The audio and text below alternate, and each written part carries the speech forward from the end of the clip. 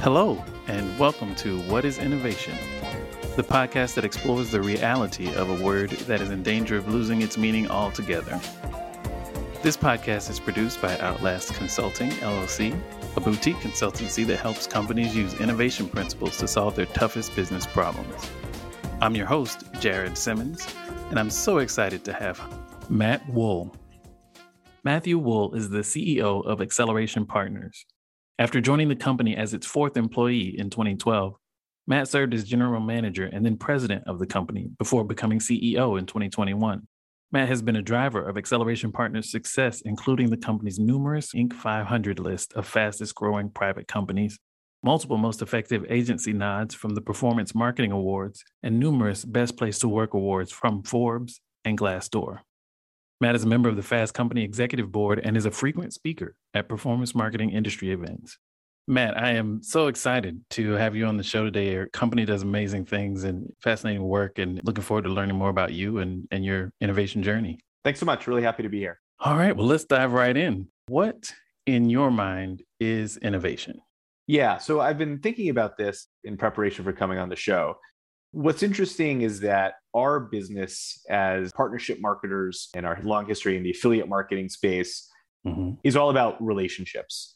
And the thing that I have figured out as we've grown as a company and developed is that there are so many people out there that are doing really innovative stuff, but they don't necessarily understand how to actually get it into action, right?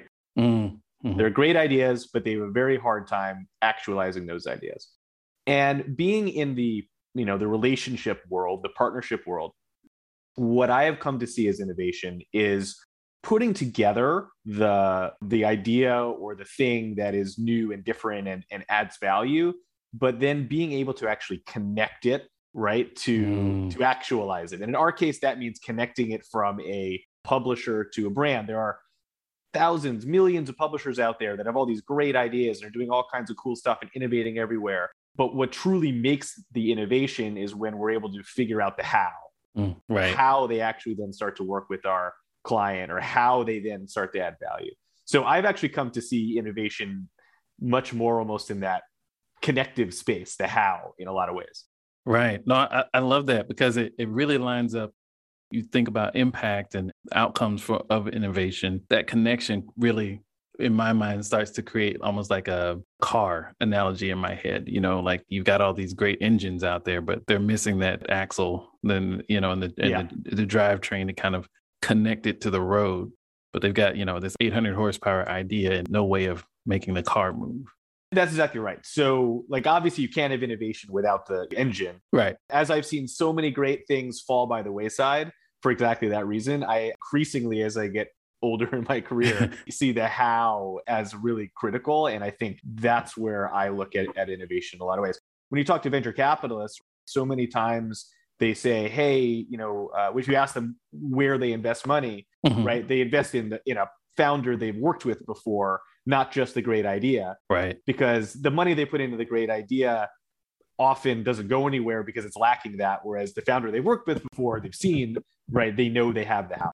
Yeah, that's where my brain has gone a lot more to around innovation these days. Got it. If we think about innovation and connections in practice, what do those connections look like? Yeah, so I can talk about it in our world, and I'm sure it applies in other worlds as well, right? So, Sure. So for us in partnership marketing, we have a brand. We'll just call it Acme. And Acme has a program where it works with hundreds or thousands of third-party publishers all across the web. And those third-party publishers are essentially promoting Acme to their users and trying to refer business to Acme, and they get paid by Acme for that on a performance basis after a transaction has occurred.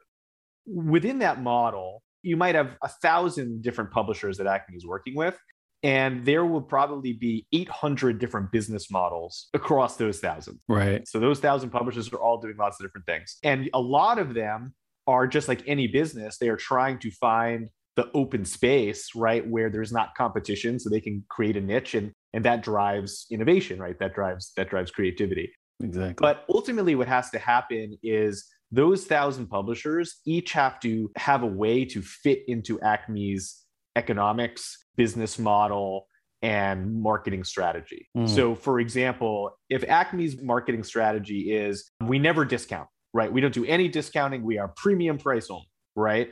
If a publisher's out there and their whole business model is shooting out, discount codes to people all day, those things aren't going to connect. And so you can have the most innovative discount code publisher, right? But that how isn't going to be there. That's an overly simplified case. Right? That's helpful. But for us, it's all about figuring out then, how can you take, two companies, the Acme and a publisher with their own interests and their own business models and align them. And a lot of times when you have publishers that are doing really cool, new, interesting, innovative stuff, it's a lot harder to figure out that how, because there's not a standardized way that you can figure out how to put them together. Because it's so dynamic in the... Exactly. I see. I would imagine there's a lot in terms of translation that you have to do in terms of speaking both languages and finding a way to find common ground or have everyone speak the same language in terms of terminology, but also in terms of metrics, I would imagine. Yeah. So education is a really big part of it. And, one of the things that we come across all the time, which I'm sure you see all the time too, is like you have someone who has a really great concept or a great new business model, and they just can't articulate it, right? They just can't explain it in a way that unless you like really understand that space or are close to it. I think that so many people just don't see the value in being able to explain something, in a third grade way. Right. And if you can't explain it like I'm a third grader, then it's going to be hard. Yep. So there's a ton that we have to do in education and a ton we have to do in going both ways, right? So, we sit down with the publisher that has some whiz bang new technology thing that they're trying to do, and they can't explain their way out of a paper bag. So then we have to say, okay, so how do we translate that, as you said, back to the client and help be that connective tissue so that the client understands what it really is and how it can fit within their, within their business model and their ecosystem. So there's a lot that happens with education. Metrics, you're right. A lot of times there can be misalignment. If Acme, if all they care about is revenue, number of widgets sold, dollars, and you've got a publisher who's really focused on engagement metrics on social media. Like I say to people, like, explain to me like I'm a third grader. Right. You're going to have to figure that out. And a lot of times there's translation that's happened there. But honestly, what we find more often than not is just people have a hard time actually explaining their thing and haven't taken the time to break it down into really simple concepts. Right. I can empathize with your position in that space. It's one of those situations where you come up with this brilliant idea and you live in it. You live inside of it and you hang the pictures on the wall, pick out the couch and everything. And it is exactly laid out the way that makes perfect sense to you. And then you invite somebody into your idea and it doesn't make any sense to them because they haven't been living in it. And it's really hard to help somebody understand that just because it's clear in your head doesn't mean it's self-evident to other people. It doesn't mean that your idea is bad, and it doesn't mean you're a poor communicator. It just means there's a gap. Yeah, I think that's exactly right. And our company, for a long time, we've subscribed to something called the Entrepreneurial Operating System. It was created by this guy named Gino Wickman, and it's also known as Traction. It's kind of there's a book called Traction. It's really good stuff for a lot of different companies. And I don't know if you're familiar with that at all, but I'm not. Cool. And one of the core tenets of the Entrepreneurial Operating System is that entrepreneurial companies have what's called a visionary, and then they also have what's called an integrator. Okay. And most often the visionary is the person who's coming up with the great ideas. They're the innovative engine, right, of it. But the visionary, most of the time, not always, but most of the time, has a really hard time articulating their vision in a way that can actually be then applied. Right. And it's exactly what you just said. It's like in their head, it's so clear, but it's very difficult sometimes for them to be able to describe it to other people and really get into action. So The core relationship of the visionary and integrator is that the visionary comes up with all these great ideas. The integrator can then say, okay, let me translate that for employees and the world and everything. Right. And operationalize it. And that becomes a really powerful combination. So exactly what you just said is right on. And I think that, that model was built specifically for that reason. Yeah. I'm going to have to check that out. Traction. I can imagine that, or I've seen that play out in organizations vertically. Like maybe there's a CEO visionary and a COO that actually makes the trains run on time and actually makes it come to life. Sometimes the CEO is the integrator and maybe there's a founder who's moved on that was the visionary or what have you. It almost sounds like in that model, your company can sometimes play the integrator role. Yeah, I think that's right. Like in a lot of ways, we are the integrator, right, between the innovator on the publisher side and the client. And I think that that's exactly right. And we say on our website, we are connectors, right? And I think we mean that from a relationship standpoint, right? We're all about relationships, but in a more, literal way, as you're saying, right? Right. We're connecting people because we're able to play that role of the integrator. Now, I love this definition of innovation because there's always so much emphasis placed on the inspiration, the idea, the, lightning bolt moment, so to speak, or what have you, but nothing gets accomplished in a vacuum. The impact can't be realized by one person alone or even one team alone in this global economy that everyone's competing in. And I think that the role of partnerships only gets more important and valuable as the days go by. Yeah, I think that's exactly right. One of the things that we're talking a lot about here is at our company is that as the digital economy continues to evolve, partnerships are becoming more and more critical for economic reasons, but also because if all you're doing is running paid ads on Google, for example, it's hard to find the new, awesome, innovative thing from there. Right. You don't have access to, it's one partner, and partner is probably a strong word. It's one, right. platform that you're, coin, one slot machine that you're, putting money into. Yep. And I'm not telling people not to use Google paid search because it's a great thing. And it will be something that almost every company should be doing. Yep. But a lot of companies are now saying, okay, how do I find the innovation beyond that? And partnership programs are a great way to do that because you have access to everything in that way. Right. I would love to talk a bit about the economics and some of the broader drivers around the growing importance of partnerships. Personally, with our firm, we've always kind of been attracted to partnerships because of the ability to just instantly add capability, add a dimension to your organization overnight without the complexity of hiring or the complexity of a lot of different aspects of how you might otherwise go after that talent or that capability. What are some of the other sort of macro influences that are making partnerships more valuable these days? Yeah. So I think what you said is absolutely true and holds true 1,000%. I think some of the big ones right now are that there are a lot of companies who have built, if not all, a very significant portion of their business on doing marketing basically through maybe 2 or maybe 3 channels. Google, Facebook, and I include Instagram in Facebook, and then maybe there's a third, right? Maybe they're using Amazon's marketplace advertising or Apple or whatever. Sure, but a pretty limited basket of marketing tools. And what we've seen over the last several years is that those tools have gotten expensive. Yes, quarter over quarter, you see the cost for clicks and impressions and everything on those platforms going up and up. And again, I will reiterate what I said before. I'm not encouraging anyone to just drop Facebook or Instagram or Google cold turkey or at all. That's not what I'm saying, because they are great platforms and they can create a lot of value. But the problem comes when you are basically, beholden to their economics. Right. You can't control what the cost per click is on Google, right? You can't control what Facebook is going to charge you.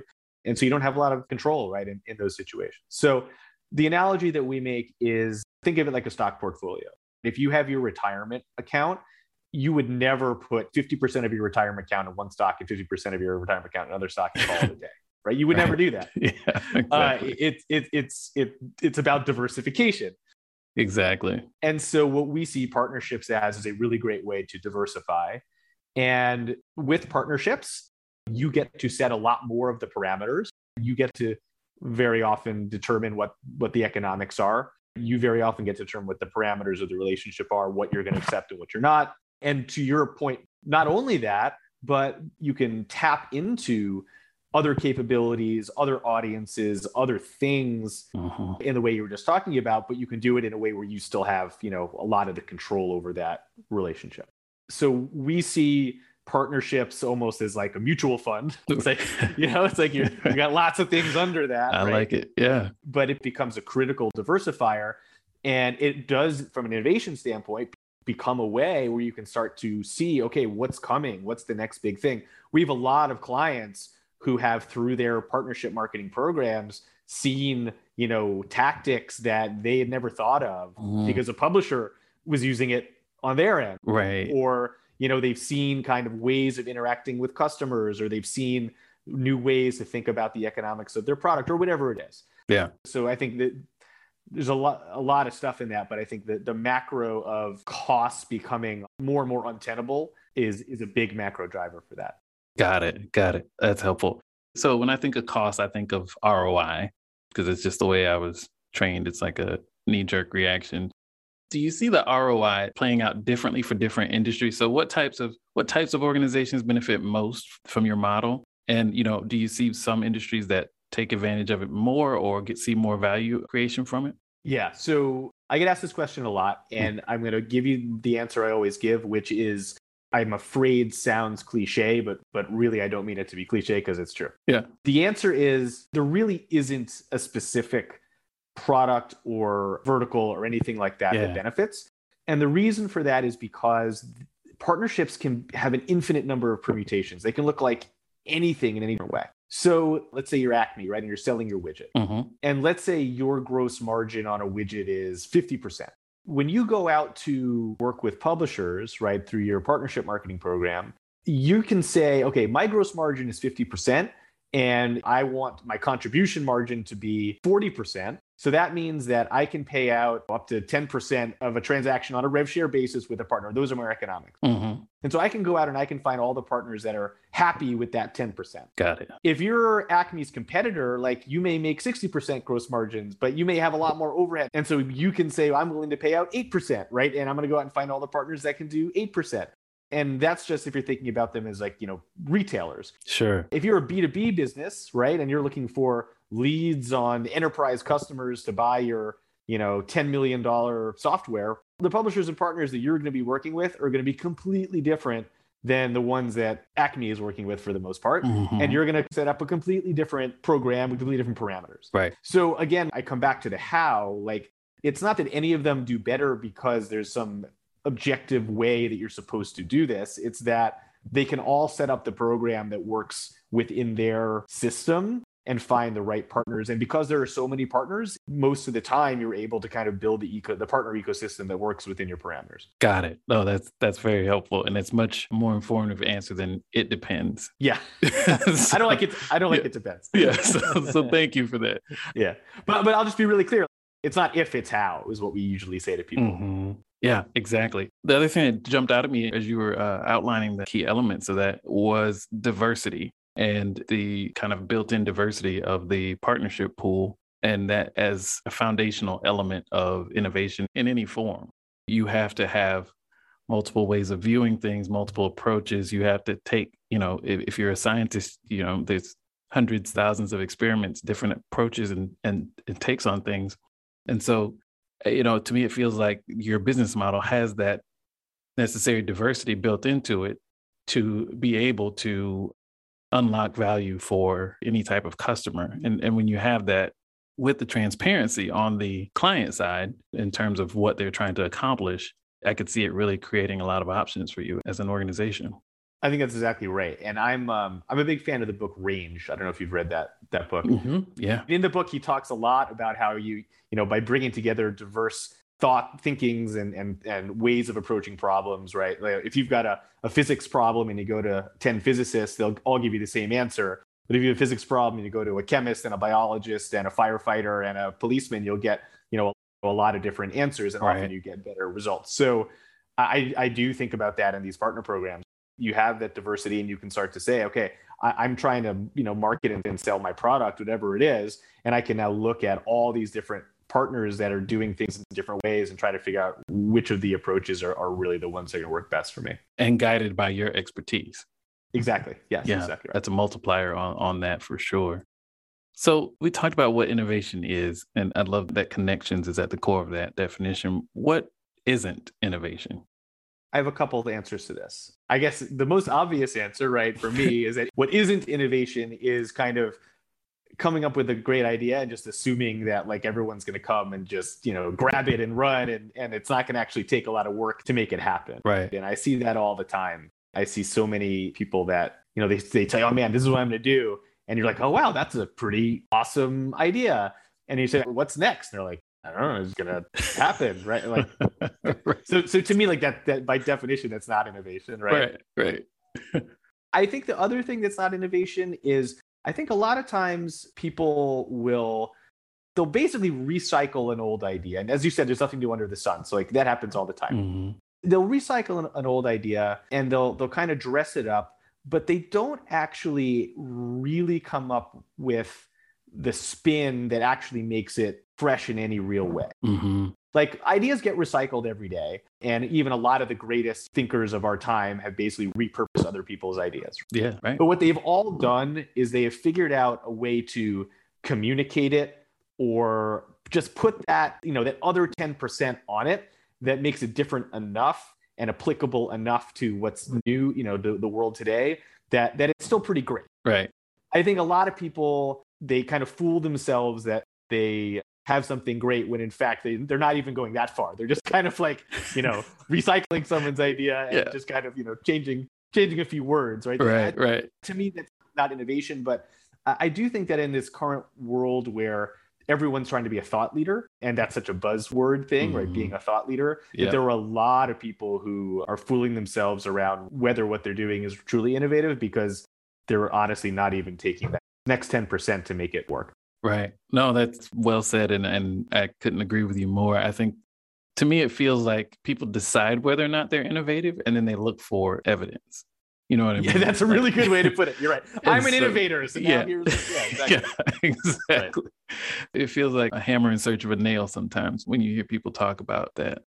I also agree with your point around the greats building on things. They recycle, but they upcycle. Yes, that's a really good way to put it. They upcycle it. You're right. Sometimes people demonize kind of been there, done that, or seen that or whatever, but everything's built on everything else. I'm a musician and Louis Armstrong created the structure for, basic jazz solos and for vocalists and for instrumentalists. And people just built on that and expanded it and all those things. And, every genre and every human endeavor, we live in fancy huts. So that's exactly right. And so it's not that people are recycling the hut concept. It's been upcycled, upgraded, and improved over time. That's the only way we accomplish things. But to take a hut and then call it a mansion and then try to convince me that it's a mansion, that's not innovation. I think you're exactly right. And I think that that's where, as you just said the right way, you get that when people like decide they're innovators and they're trying to figure out like what their innovation is, right? Exactly. Yeah, exactly. That's why it's so fun to talk to people who are out there doing innovative things. You've got this company that is living and breathing and operating in an innovative way every day. So we're not having here's what I think innovation might be conversation. We're talking about, how it comes to life every day. Exactly. Do you have any advice for innovators? The advice I have for innovators is, and I'm going to sound like a broken record, but it's think about the how. And going back to the entrepreneurial operating system example I was giving before, I think that so many innovators, their innovation comes to life when they find that business partner or that person or that partner of some kind that is able to help them figure that out. Got it. The entrepreneurial business context, again, I see the really innovative companies, they always have some kind of relationship like that I've seen at their core. And I think that to the extent that someone who is an innovator and sees that, I think to the extent that they can think about that, but I guess even a step ahead of that, it's being self-aware enough to understand like, hey, like I've got great ideas. I'm a really talented, innovative person. I've got some stuff here that can change, my industry or my community or the world or whatever. What am I really good at? And what am I not really good at? So that then I can supplement the what I'm not really good at stuff in order to get the most out of what I'm trying to innovate with. That would be my advice, because I think that gets people so much farther than if they just kind of, again, blindly push forward with what they're trying to do. Oh, yes. Where were you 6 years ago when I was starting my company? That is such an important concept. I think there's a lot of times ego gets ahead of outcomes, and founders kind of want to be the ones to do it all and feel like they need to be the one that does it all. And to your point, it's a much more innovative and fun approach to find people who complement you and invite them along on the journey. And I think the fun part is actually really important. In my experience, again, just speaking from my own experience, The people who are the real idea people, that's what gives them energy and that's what is fun for them. What is not fun for them is sitting down with a Gantt chart and organizational map and, that's not a P&L. Like, that's not fun for them. Yeah. And so to the extent that, they can stay in their fun zone, like that's, I think, when they tend to thrive and be even more innovative as opposed to getting dragged into the other stuff. Yeah. Yeah. So much of it is energy management. And, 10 minutes in a spreadsheet might drain as much energy as a 10-hour brainstorming session for some people. And being able to keep people, in the zone where they're having fun and feel fulfilled. Yeah, I think that's so important. I'm so glad you brought that up. Your advice made me think about outcomes in terms of focusing on outcomes and not necessarily focusing on who's doing what. Do you have any advice for folks on how to think about outcomes in particular? We actually have a book coming out soon called Moving to Outcomes. So there's something that there you go. we're talking about a lot. Yeah. I think a big one is the metrics. What are the metrics that define the outcome? Mm-hmm. I think so often people just start moving on something, but they have not defined what is a successful outcome or what is not a successful outcome in that way. Yeah. And the other big one is accountability.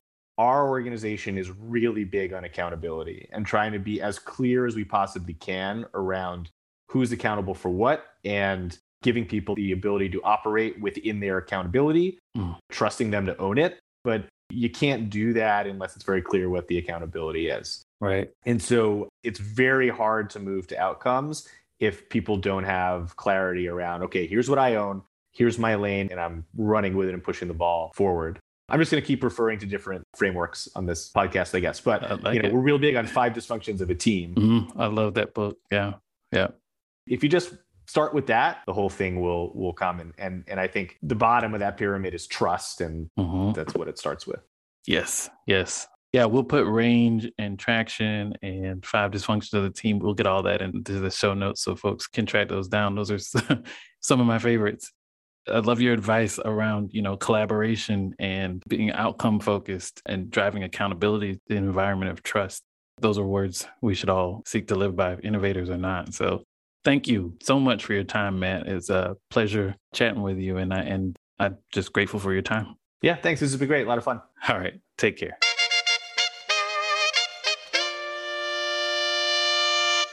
We'd love to hear your thoughts about this week's show. You can drop us a line on Twitter at Outlast LLC, OUTLAST LLC, or follow us on LinkedIn where we're Outlast Consulting. Until next time, keep innovating, whatever that means.